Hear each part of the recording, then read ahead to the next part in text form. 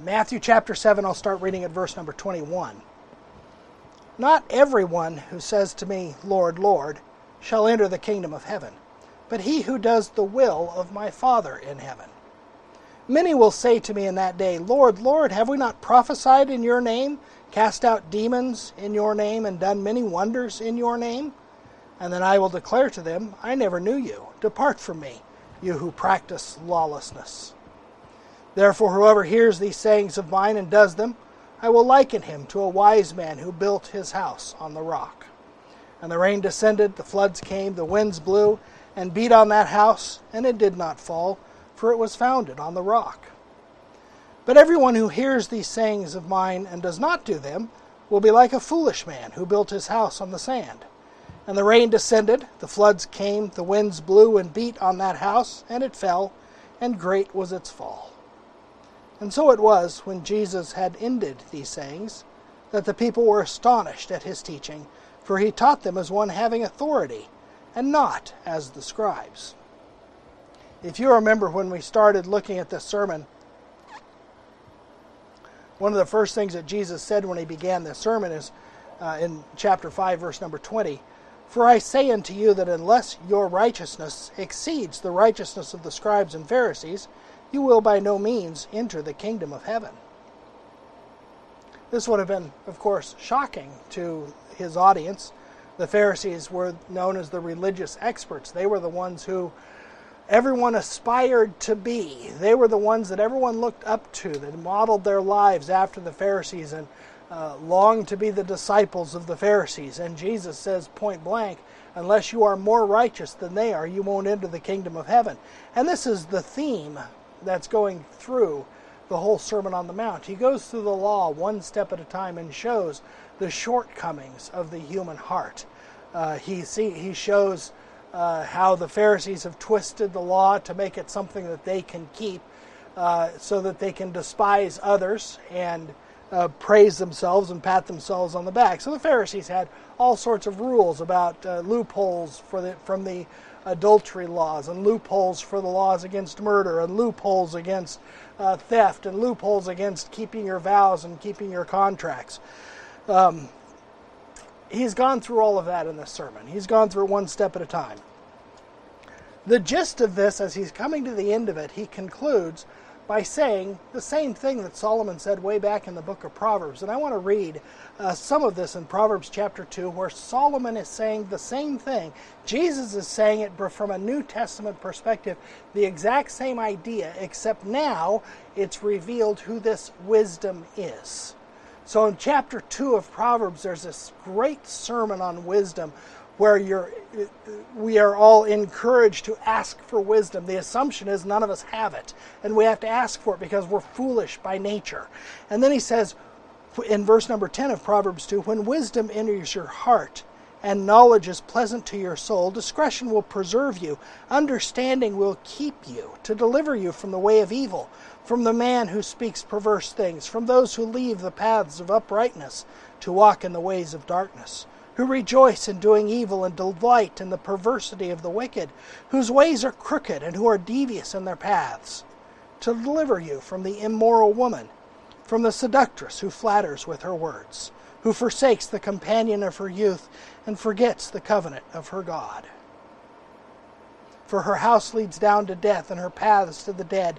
None who go to her return, nor do they regain the paths of life, so that you may walk in the way of goodness, and keep to the paths of righteousness. For the upright will dwell in the land, and the blameless will remain in it. But the wicked will be cut off from the earth, and the unfaithful will be uprooted from it. So you see what he's saying in this overall picture.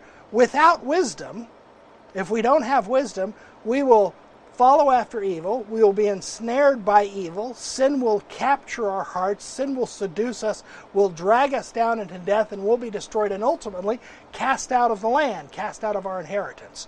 Or as Jesus said, I will say to you, depart from me, you workers of iniquity. This is how Jesus is concluding this sermon. Only now we know that wisdom is a person. It's the person of Jesus Christ, who became flesh and dwelt among us. In him dwell all the fullness of the Godhead bodily. God has made him to be righteousness and wisdom, as the Scripture says. And so the whole point of this sermon up until now is you might know all the right religious phrases and be destitute of righteousness. A man might even work miracles, raise tons of money for his ministry, convert thousands in preaching and prophesying and all that other stuff, but be destitute of love and any of the fruits that God seeks from his vineyard. That's the whole point of the sermon up until now.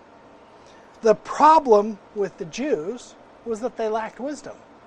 But when they read passages like Proverbs, like so many of us do, we assume that we are the wise ones.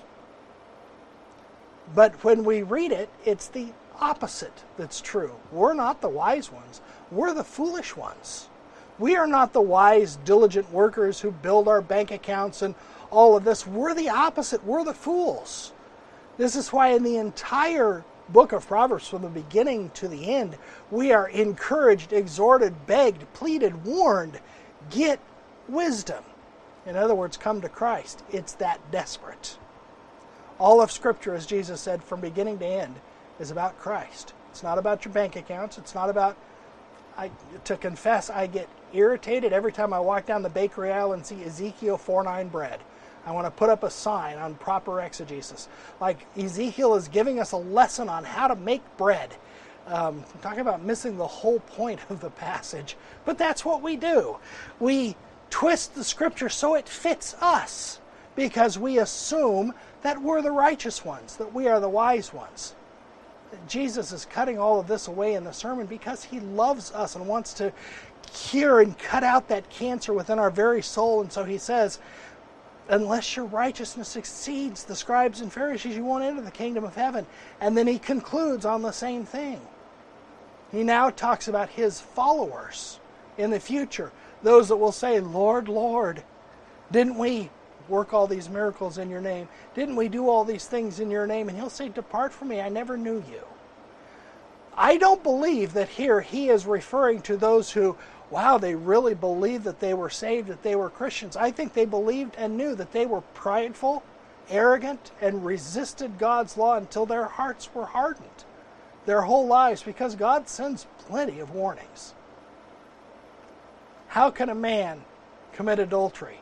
How can a man rail and rage against his neighbor? How can a man split churches and devour his livelihood seeking after harlots and live in drunken debauchery and then go to church every Sunday and go, oh, Lord, Lord, and sing the hymns louder than anybody? This is what Jesus is talking about. Because we naturally think we have wisdom, we also naturally consider ourselves to be righteous and wise and loving.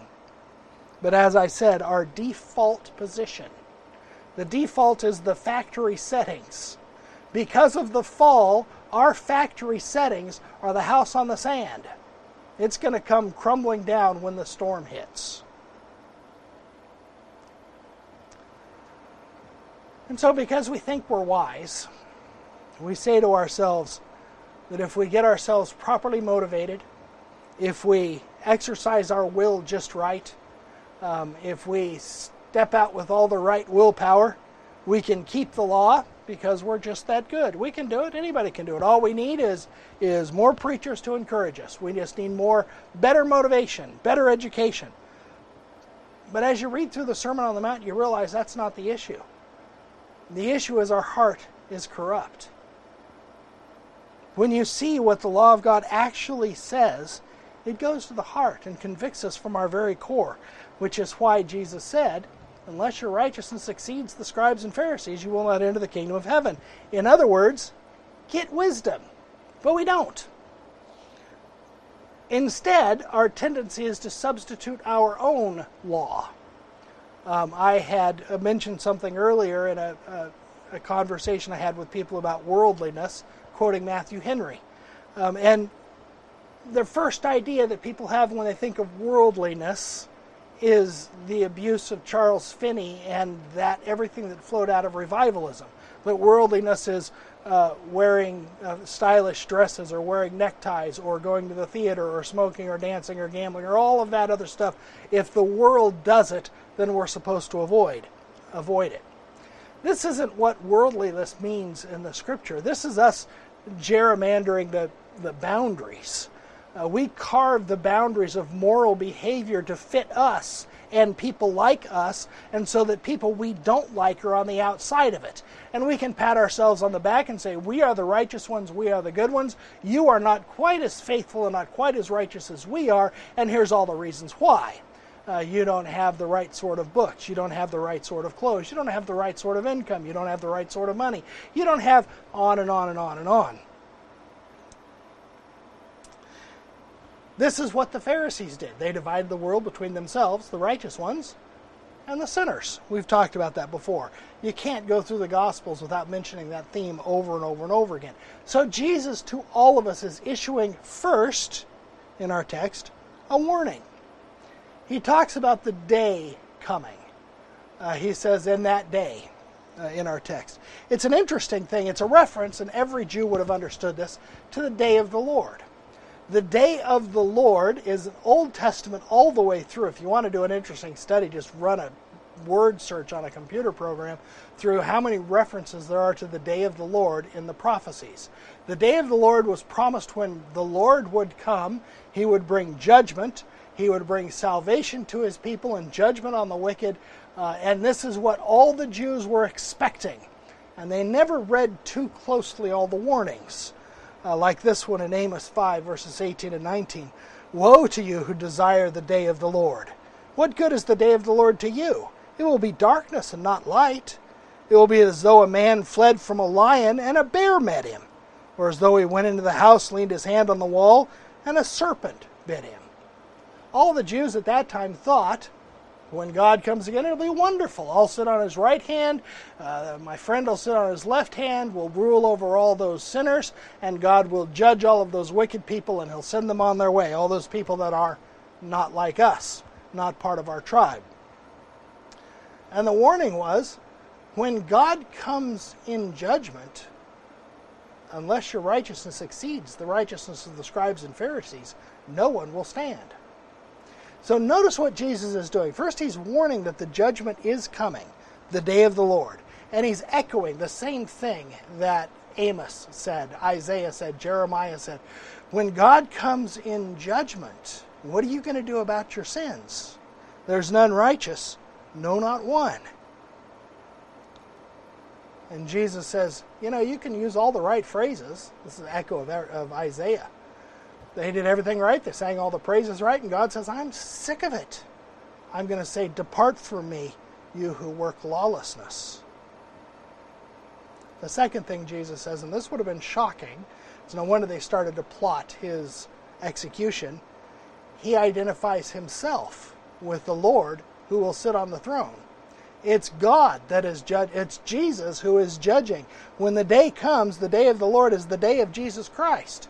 Now, this was foretold in the Old Testament when the day of the Lord had the Son of David sitting on the throne, as well as God sitting on the throne. Jesus fills both of those requirements. He is sitting on the throne in the day of the Lord, judging.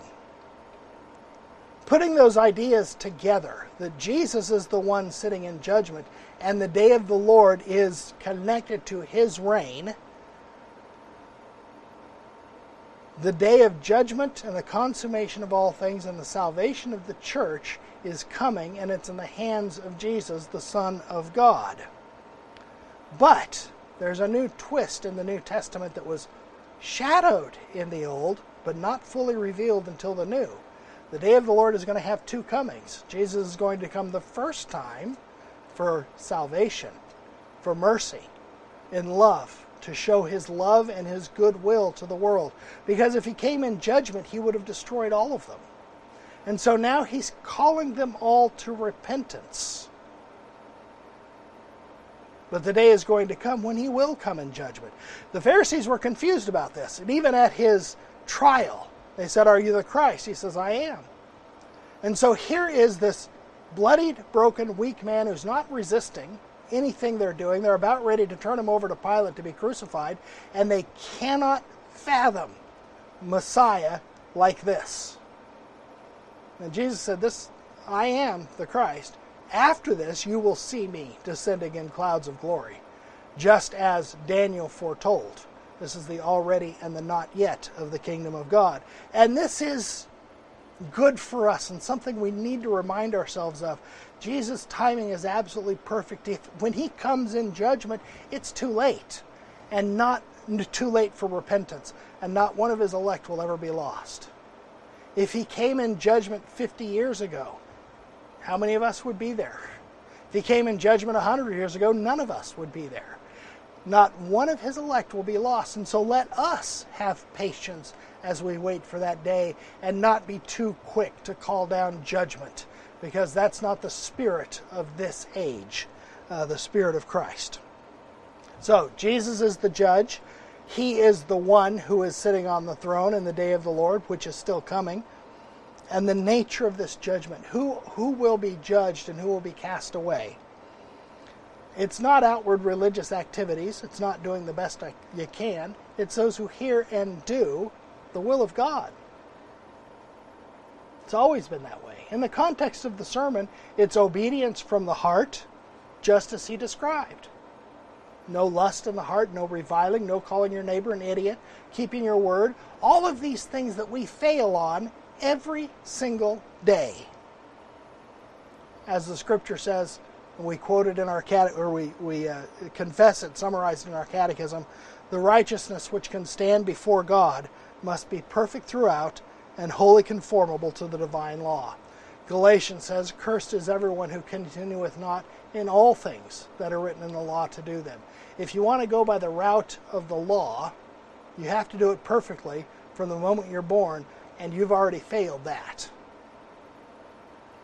If we're honest, which we can only be if we are awakened by the Holy Spirit, we'll look at ourselves, we look at the warnings of the day of the Lord, and we can properly conclude that we're in trouble. So what's the solution? Build your house on the rock. Wasn't there something in the Old Testament about getting something that would protect you from sin and death and misery and ruin? Oh yeah, wisdom. This is where wisdom comes in. Christ came, the wisdom of God became flesh to lead us to the path of righteousness, to lead us to dwell in the land, to give us that which we lack. And so therefore, the charge to us is diligently seek after wisdom. And as we know in the New Testament, the wisdom of God becomes flesh and dwells among us. In chapter 8 of Proverbs, wisdom is personified. I was with the Lord from before the foundation of the earth. He possessed me in all of his ways. And then John says, the Word was with God and the Word was God. And then the Word became flesh and dwelt among us. Get wisdom, come to Christ, abide in Christ, build your house on the foundation. It's all different ways of saying the exact same thing. Build your life on the gospel of Jesus Christ. Put your trust in his righteousness alone. Follow the Lamb wherever he leads. Ask daily for the gift of the Holy Spirit. Or in Old Testament terms, ask daily for wisdom in everything that you do. Without wisdom, all we can do is the outward show. Lord, Lord, we can prophesy even. But inside it's decay and death, because only wisdom leads to life. Only Jesus has the words of eternal life. In 1 Corinthians 1, verse 22 through 24, Paul writes, Jews request a sign, Greeks seek after wisdom, but we preach Christ crucified. To the Jews a stumbling block, and to the Greeks foolishness. But to those who are called, both Jews and Greeks, Christ the power of God and the wisdom of God. So the Jews seek a sign, like Moses in the wilderness, this outward show of power. They thought that if Jesus, when the Messiah comes, there'll be this grand outward show of power that would defeat the Romans. But just like God drowned the Egyptians in the Red Sea. So God's power was saved, or seen, but how many of those that saw it happen survived? made it to the promised land. They didn't believe. Their hearts were full of death and madness. They immediately turned and worshiped golden calves. The power, the sign that the Jews sought, couldn't change a heart. It didn't have the power to do that.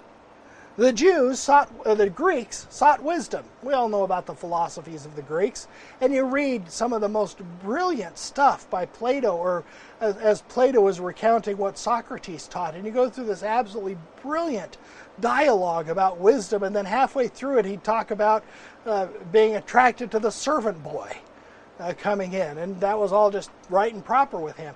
It didn't change his heart either. It didn't bring life. And the Greeks died just like everyone else did, in madness and in ruin, in chaos. But we, Paul says, preach Christ crucified. And then he says he's the power of God and he's the wisdom of God. He fulfills both of those requirements. To get power, to get wisdom, come to Christ. Or build your house on that foundation. The house that the Jews built on signs and power and wonders fell. It collapsed. That's what the Old Testament's about. The house that the Greeks built was soon very quickly destroyed. Alexander died. His generals spent the next 400 years fighting with each other. Death and misery. In every age, there's the blustering person, the master of wisdom and prudence and insight, sarcastically speaking. And then the curtains are pulled back and you see that behind the mahogany walls and the ivory towers, there's death and decay and ruin, and the bodies are piling up. We're seeing that in our day. And it's always the same thing. We think we can build the kingdom of God with the same power that the Jews thought would build it, or the same wisdom that the Greeks thought would build it. Wealth, power, numbers, coalition, those houses will always collapse.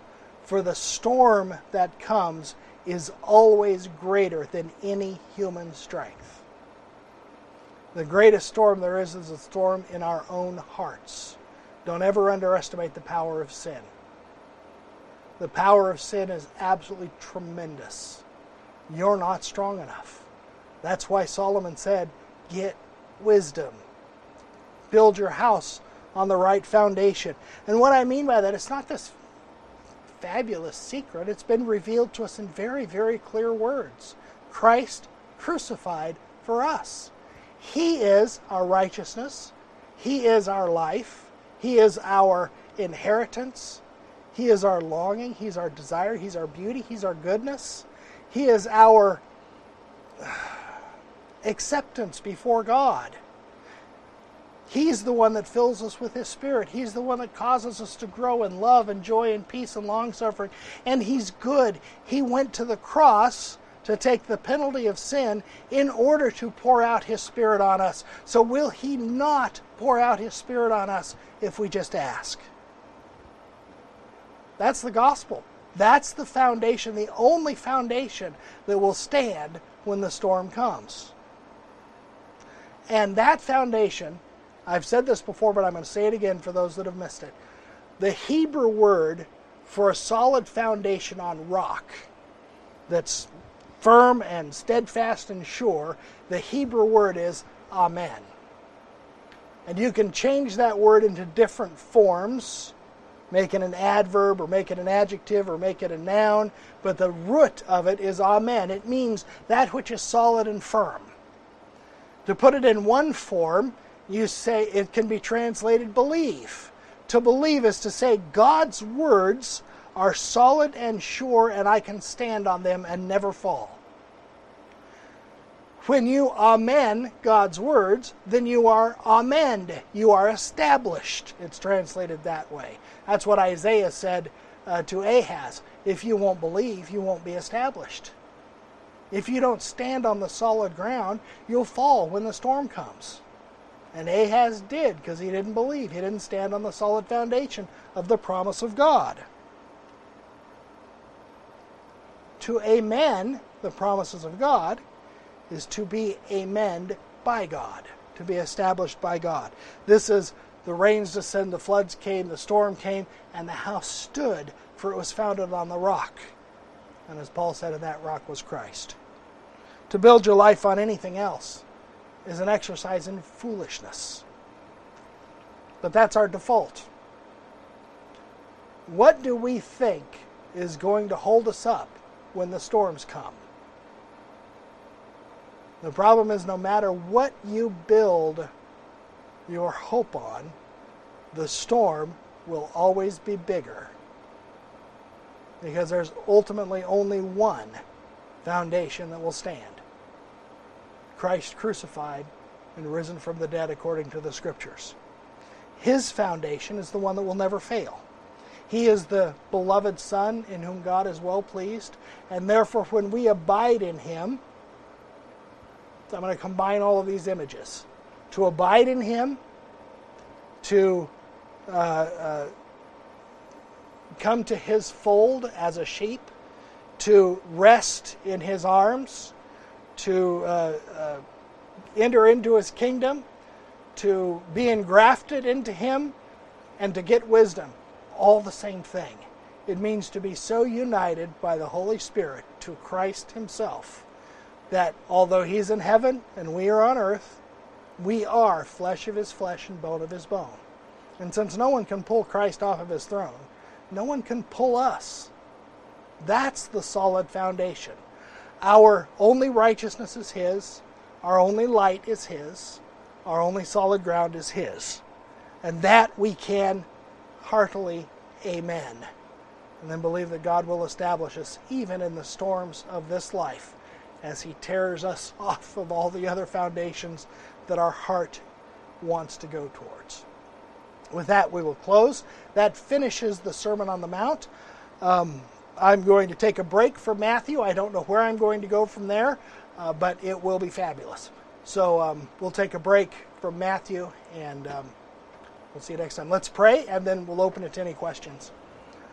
Our Father in heaven, we thank You for Your word. We thank You for the solid foundation on which we can build our lives. We pray that You would establish us, that You would fill us with Your wisdom, that You would direct our steps and guide us at last to our everlasting home, safe in Your arms. In Jesus' name, amen.